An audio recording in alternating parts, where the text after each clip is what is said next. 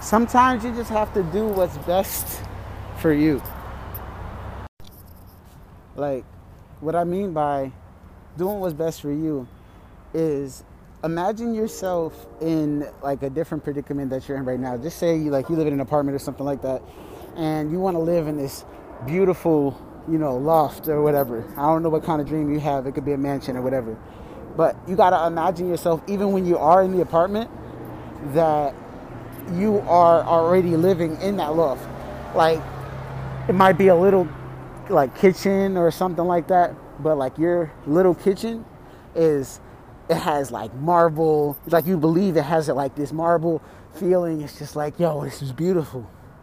And you just take care of what you have. Take care of every little thing that you have. And take that for not for granted, but like actually feel like, wow, like these are my things. And it's not in an ownership way. It's more of, this is what I'm given to manage. The thing is, we're all given things in our life to manage. But it's about knowing if we want to manage it or do we want to own it. Typically, sometimes people would own things, but they don't treat them correctly. But when you're a manager, there's a certain criteria that has to be kept. Like, you can't just play around because it's somebody else's property. And this is the thing. Manage your life like that.